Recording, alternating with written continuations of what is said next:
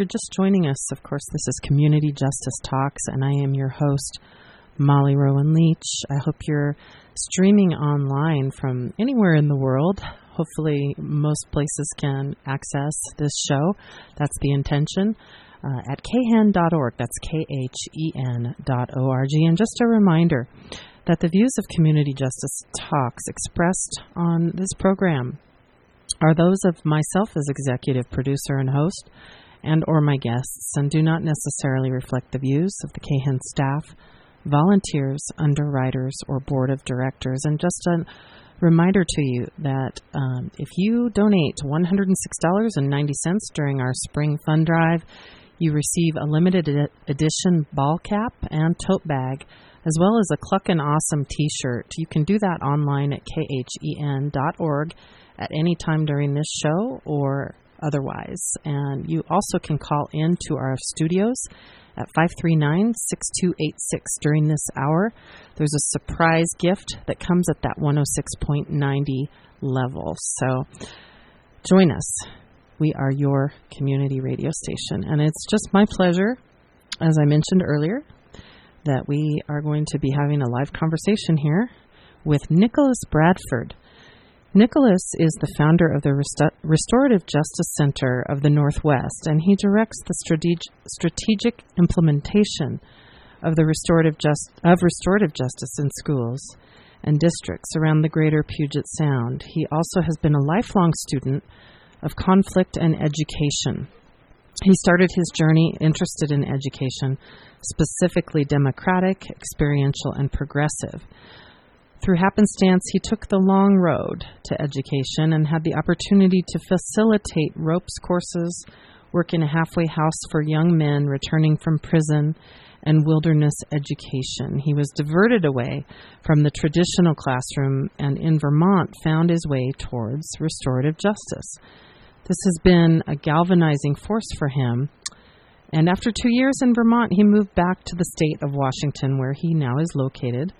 Finding little restorative justice in the greater Seattle area, he plugged into the dispute resolution centers and has become a mentor mediator, blending that experience with RJ facilitation. That's restorative justice.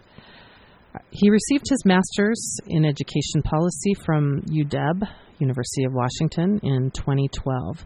And his studies spanned many of the policy problems of discipline, from school resource officers, zero tolerance, the school-to-prison pipeline, and disproportionality in discipline.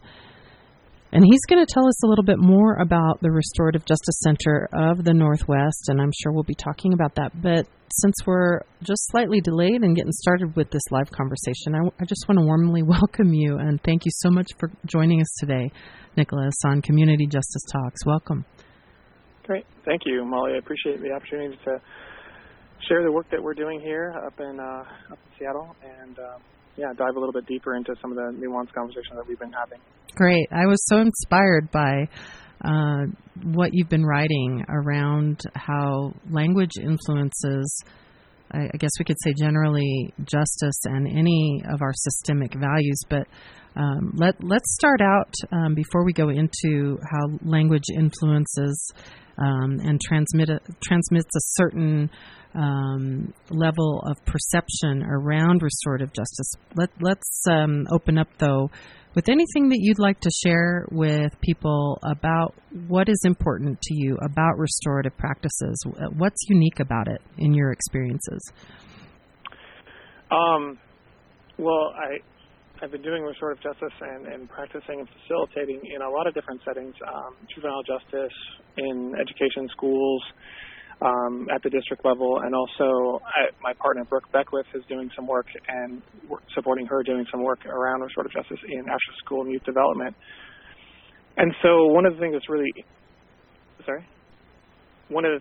interesting to me is that restorative justice doesn't just fit one setting, in the sense, and the definitions that we talk about are working and kind of like working on developing a definition that applies to all these different settings. So the first what I started out with was like this idea of restorative justice is a relational approach to conflict.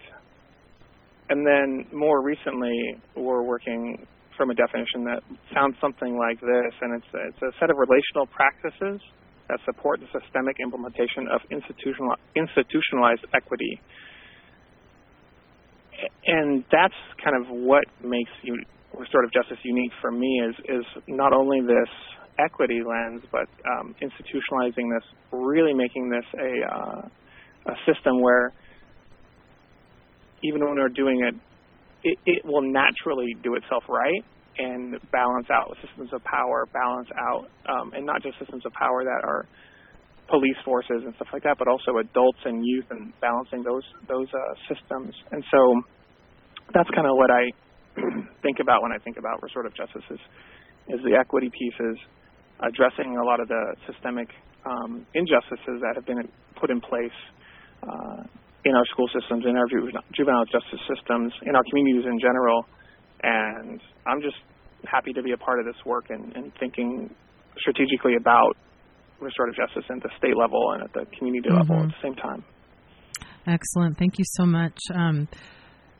A lot of times we go in on this show and on Restorative Justice on the Rise into the larger contexts and discuss meaning and provide statistics and evidence as to why restorative justice seems to be such an effective and is an effective solution to the growing issues that we see in our current criminal justice system.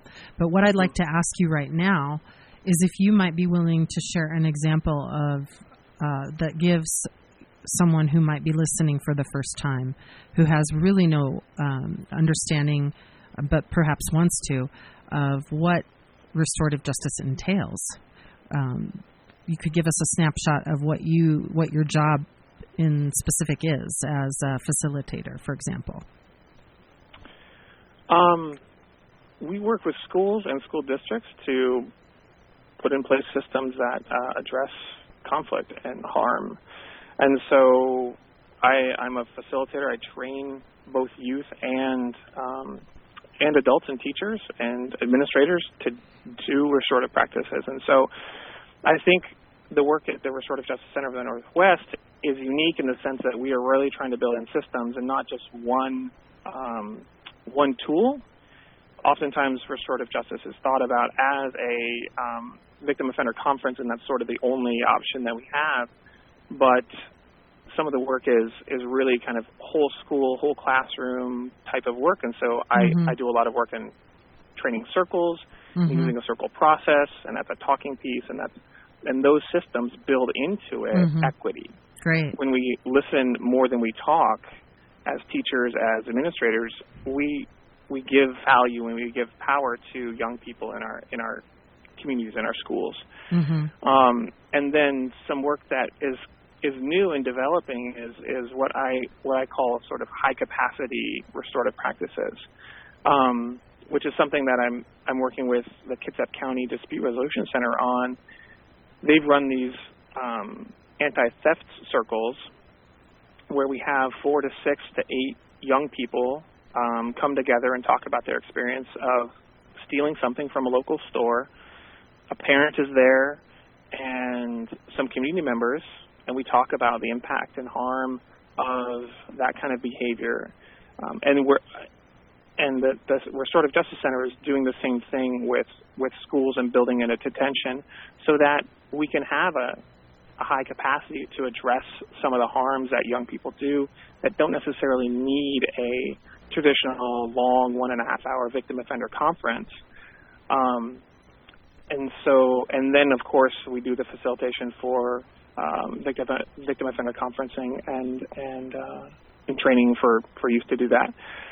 In King County, actually, where Seattle is located, we're piloting a new project which is really fascinating and interesting in the sense of it really kind of gets to the core of restorative justice in the sense that we have young people co-facilitating with adults around it's a diversion program, and so young people who are have an assault 4 charge, so kind of a low-level assault charge, they can be channeled into this program where we have a young person and an adult mediator co-facilitating this harm that this youth caused. And I really think that speaks to like the intentionality that we're working with here is that we're really trying to create systems that are at its core equitable. Mm-hmm. So it's not a panel of adults sitting there judging a youth. Mm-hmm. It's another young person and an adult talking about the impact and the harm that those types of activities. And of course, we're bringing in the victim. That's why we chose assault for cases, is because there's a distinct victim, somebody who can come and show up and talk about the impact of that action. So part of our work, is really strategic thinking about how to build systems that are top to bottom. There's a lot that you've shared, and very specifically, thank you for your eloquence on this matter. I have an important question for you regarding the systems aspect and who it involves. And from your perspective, given that you work with multiple members and representatives, professionals, even perhaps police and resource officers, what are their needs? Don't they have some involvement here in these processes as well? Yeah, absolutely. I think that those people who are most vested in the system, teachers, police officers, need to have that voice in that case. Part of this, we're going to talk a little bit about accountability, but part of that discussion stemmed from some work that I was doing in the community of Tacoma, and this idea that we need to hold police accountable. And at the same time, I'm in the Coast Guard Reserve, and I have a lot of police officers who are friends of mine, and this voice from the police force saying, well, you guys need to be held accountable as well.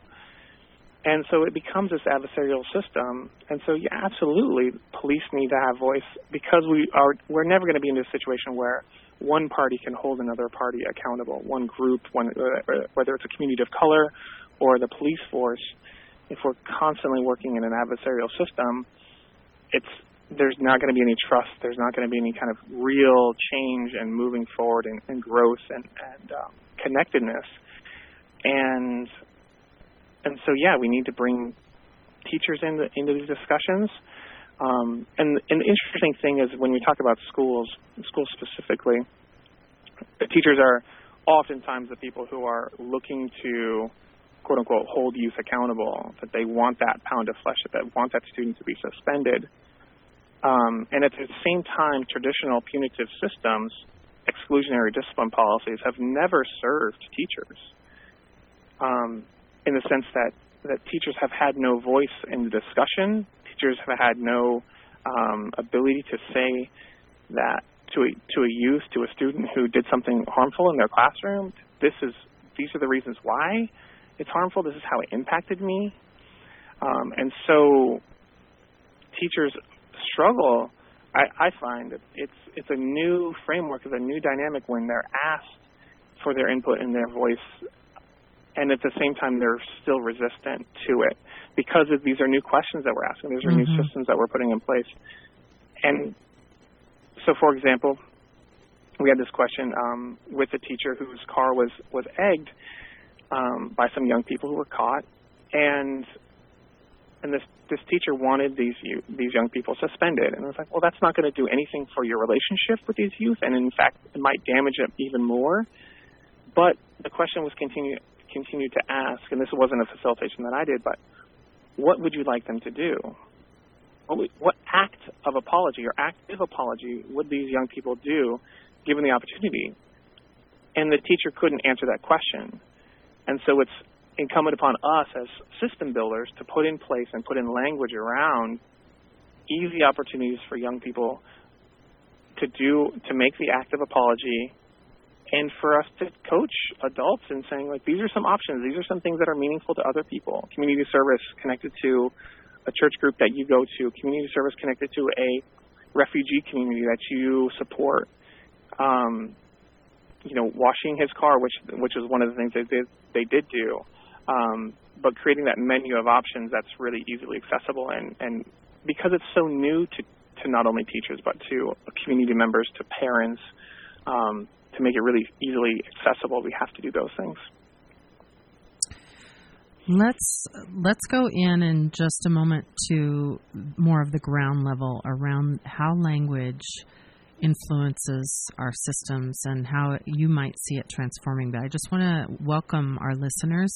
If you're just joining us, this is Community Justice Talks, and I'm your host, Molly Rowan Leach. We're talking with Nicholas Bradford, and he is the founder of the Restorative Justice Center of the Northwest. Today's topic includes what we're about to dive into even further around how language and justice intersect. And just great to have you here. You know that we have a podcast that you can check out and distribute via social media, pass along. It's open source licensing. That means there's no copyrights. It's free information for the public. You can find more about this podcast as well as all of our archives, including recent conversations with Van Jones, who is about to launch a huge initiative called Cut 50 with Newt Gingrich, Cory Booker, and many others. That launches in late March. Go to restorativejusticesontherise.org for more information about restorative justice in the United States and beyond. There's a clickable map there, co-sponsored by the Peace Alliance. That map provides you with listings and details state by state of resources. And if you're not on that map, we want you on there. It's free to do so. Go to restorativejusticesontherise.org. So, Nicholas, how do you see language influencing our justice system currently, and how do you see it transforming? I think, it's such a big question, right? I find it really important that we're mindful about the meanings that underpin kind of our everyday language, and how adversarial our language is. Even, I was working with a school here in Tacoma, and they had a little worksheet that was my side. And it was this idea of, I'm going to tell my side of the story. And that's really, just in that sense of it is my side against your side, and somehow one of us is right, the rightness of things, it can really be pervasive throughout the work. And so, we've talked about accountability, and I think there's something in the literature about somebody has a responsibility for something. And I think that's accurate, but what we find is when we use language around a restorative justice community or a restorative community, or the facilitators or the principal is going to hold somebody else accountable, it really kind of it's counter to the ideas that underpin restorative practices, restorative justice, in the sense that it's there is obligation for sure, but I as a facilitator or a policy person, can't force them through the systems to be accountable.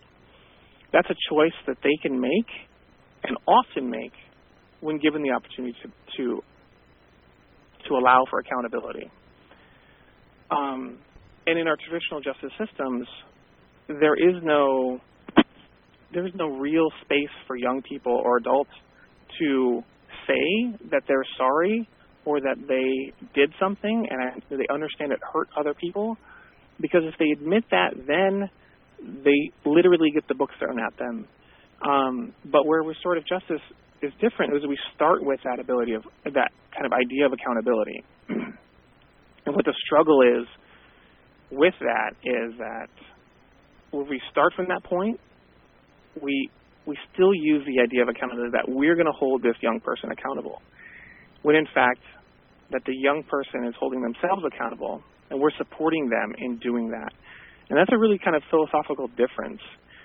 And it's so interesting how, when I'm facilitating with young people, I was doing a training at Garfield High School, and we had 16 young people getting trained up for this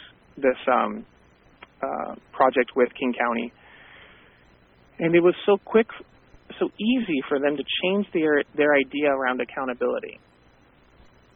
It literally took a conversation of maybe 4 to 6 minutes when the young people they got that idea of the author of that act is going to hold themselves accountable and do the things that they need to do in order to make things right. It's not our job as facilitators. It's not the job of the victim. It's not the job of the community. Our job is to support that taking of account. But I find that still, like, we as adults struggle to shift our thinking because we've been thinking in this way, this adversarial way, for so long. And I'm hopeful in the same sense that as young people come into our communities and as we have these deep discussions around what it means to be accountable and how's accountability created, we can challenge our language and challenge the systems that are in place to think about these things differently. How does the let's say the belief that is widely accepted in the field of restorative justice, I'm not going to say it's make it a generalization for sure, but there's often a very shared understanding that the act does not make the person, so that the person themselves still have a chance at humanity, no matter what they've done, right? Yeah. So tell us a bit from your perspective how that view weaves in with our languaging. What are how does that view take us towards restorative languaging, for example, as opposed to back towards us and them languaging? Yeah, I definitely agree that the way the restorative community, and again, not to generalize, talks about the act as separate from the person is essential. And I think going into a little about the structure of restorative practices and how and why they work, it's because we're spending that time talking about the person, and we've demonstrated through our actions as a community, as facilitators, as teachers or whatever, that we're going to put in the effort because we care about this young person. We're going to have a dialogue with this young person because we care about their success in school. We had this, I facilitated a conference for a young man returning from a suspension recently, and we went around and talked about the impact of the action, and not only on the person who was most directly impacted, but also the community. And these, I would say, 5 adults talked first about the care that they have for this young man and how much they want him to be successful in this setting and in life, and that this action isn't okay, that this action is hurtful and counterproductive to anything that we would want to have as a goal here in this school. And so I think about policy and I think about the structures and our desired outcomes. And if our desired outcomes are, post-secondary success, I would say, we need to put in systems that encourage that. Anything that builds relationships is going to, statistically speaking, increase those post-secondary outcomes. And restorative practices are grounded in that idea that we're going to spend some time with this youth in the face of conflict and talk about how much we care about them, and actually I would say not just talk about it, but actually show it through sitting there for an hour and a half after school, with this young person to go through the nitty-gritty about what happened and what this young person can do to make things better. Can I stop you for just a moment, if I could, yeah. please? So what you just said, I want you to please clarify for those of us who are listening who might be, for example, administrators at schools, teachers, folks who are really curious about implementing a possible restorative system. Tell us a little bit about how, in the long run, it saves teachers time, what you've seen, and that this isn't just another thing in addition to our amazing teachers already overpacked under respected schedules. Mm-hmm. And I completely hear that there are, always competing programs, and the push for curriculum and to get content is a battle, is a struggle.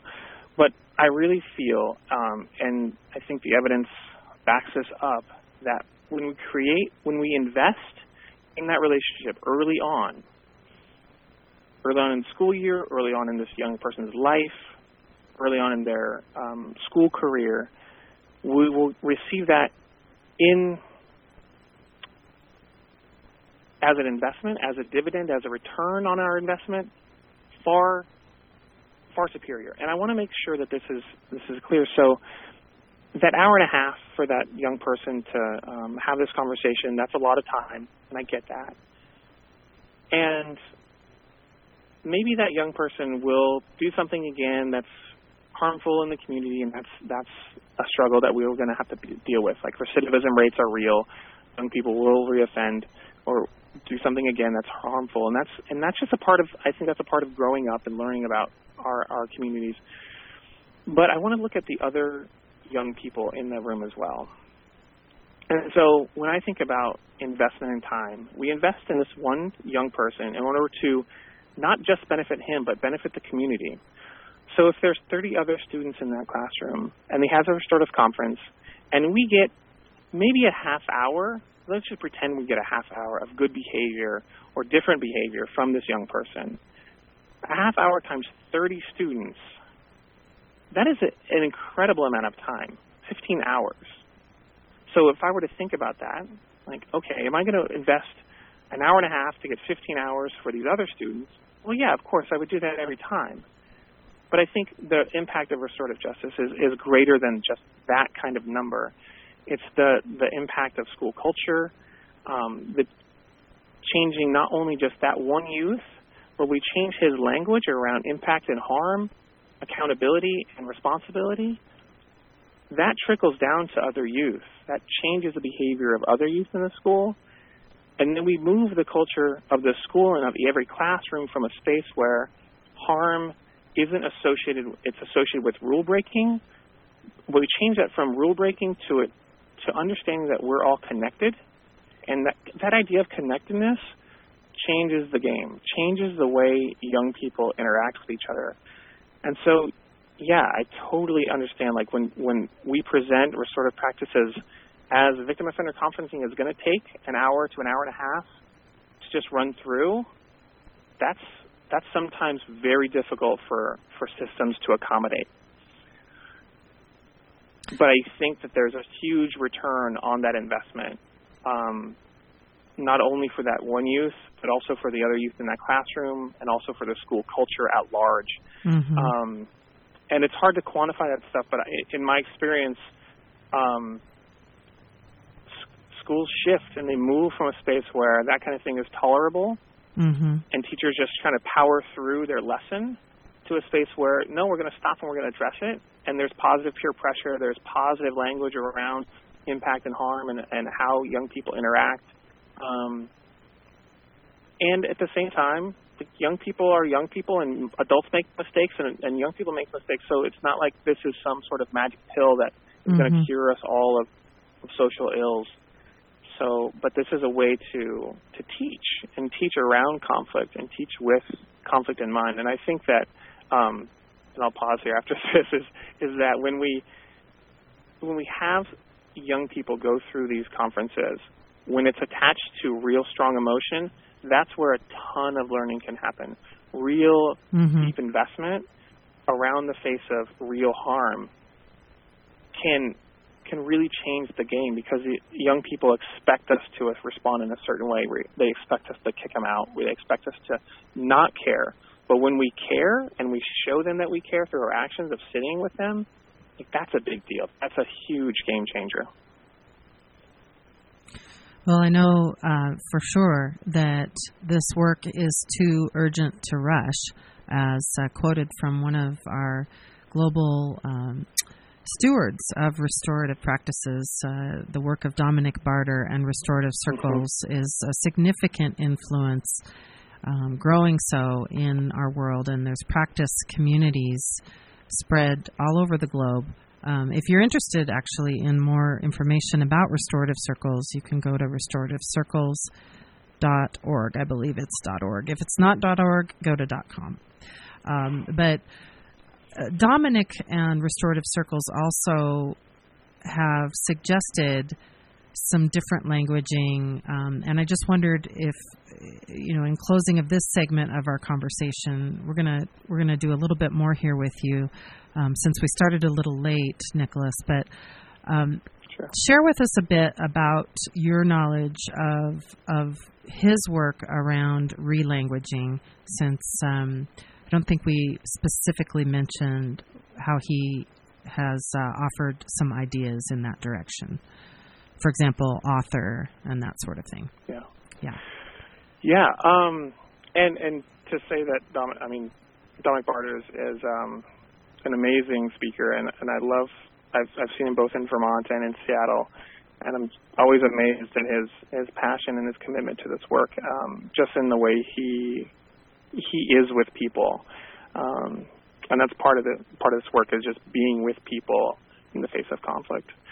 And so the language, I struggle with it. I think it's something that we need to be really mindful of around. I prefer the term author, as that person authored that act. I know that some people use harm and harmer.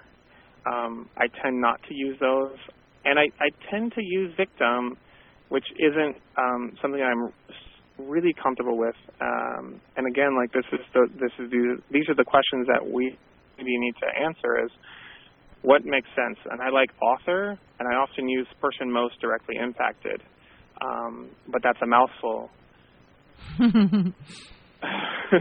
Right. I'm certainly looking for feedback on or information on that. I do think that we need to move pretty far away from offender as a way to describe the person who authored an act. Well, and it's touchy ground too, isn't it, Nicholas? Because in the furthering of restorative justice practices in various systems at least within the United States, there's also the importance of conveying the honoring of victims' needs and, really being clear about that. Can you share a little bit further on that note of that importance? It's incredibly important to be mindful of how we introduce the victim and how we engage the victim in these processes. I really find that victim input and victim participation is essential to strong restorative practices. And at the same time, so in schools, we are worried a lot about bullying, harassment, and intimidation.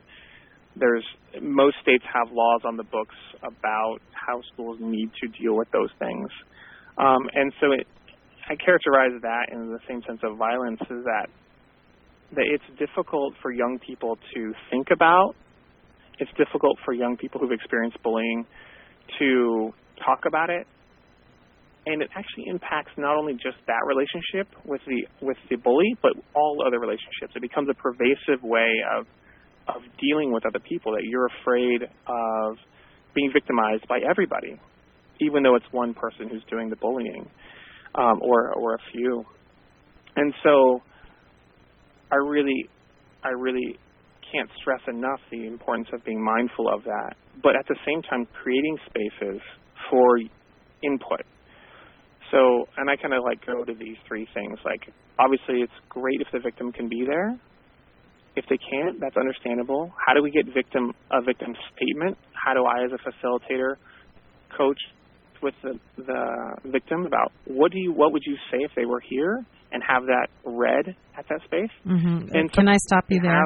I need to stop you there because I want to emphasize that point, that there are multiple ways, and of course, that this isn't just about trying to get two people together, especially if a victim is feeling like it's impossible for them, which is totally respectable. So again, given we may have some new listeners today, I always bring this up as a part of the conversation, just given the fact of how important and critical it is. So I hate to stop you where you were there, and I know we're kind of running out of time here, Nicholas. Mm-hmm. I really would like to hear in your closing comments today about anything else you'd like to share in brief, as well as what you see happening in the state of Washington, if there's anything you'd like to earmark. And again, if you didn't catch the fact that we're talking with Nicholas Bradford, he's the founder of the Restorative Justice Center of the Northwest. And so let's head into closing comments here, Nicholas. It's been great having you. Thank you. I appreciate the opportunity. It's been wonderful. So I'm very excited for Washington State. I think that as a state, we're moving forward, both in the policy level, at the state level, and schools are continuing to be interested in doing this work. And so my challenge is building capacity for this work and also maintaining some degree of fidelity. And I think that that's really what's important for me is kind of making sure that people who are saying they're doing restorative work, they're doing restorative work. And so I'm working with the network of dispute resolution centers, the DRCs, around the state. So the state of Washington each county is served by a dispute resolution center, and they have a huge bank of volunteer mediators.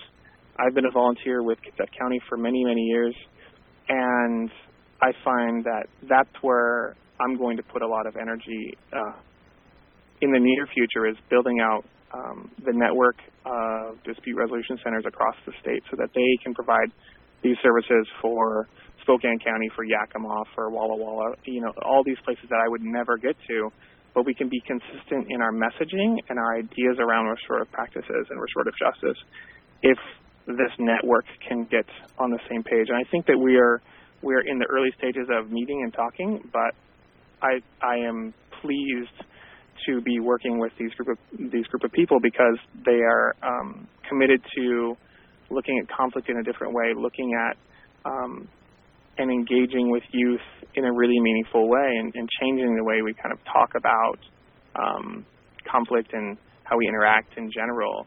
We always, in the mediation, they're mostly mediators, but in the mediation field, we always talk about this isn't just about mediating. This is about how you talk to other people in work, in life, your partner, all of this stuff. And this is really that systemic change that I hope to bring to not just schools, but to juvenile justice and to after-school youth development and a lot of other areas that we can do this work. So I'm happy that we're moving in the right direction here.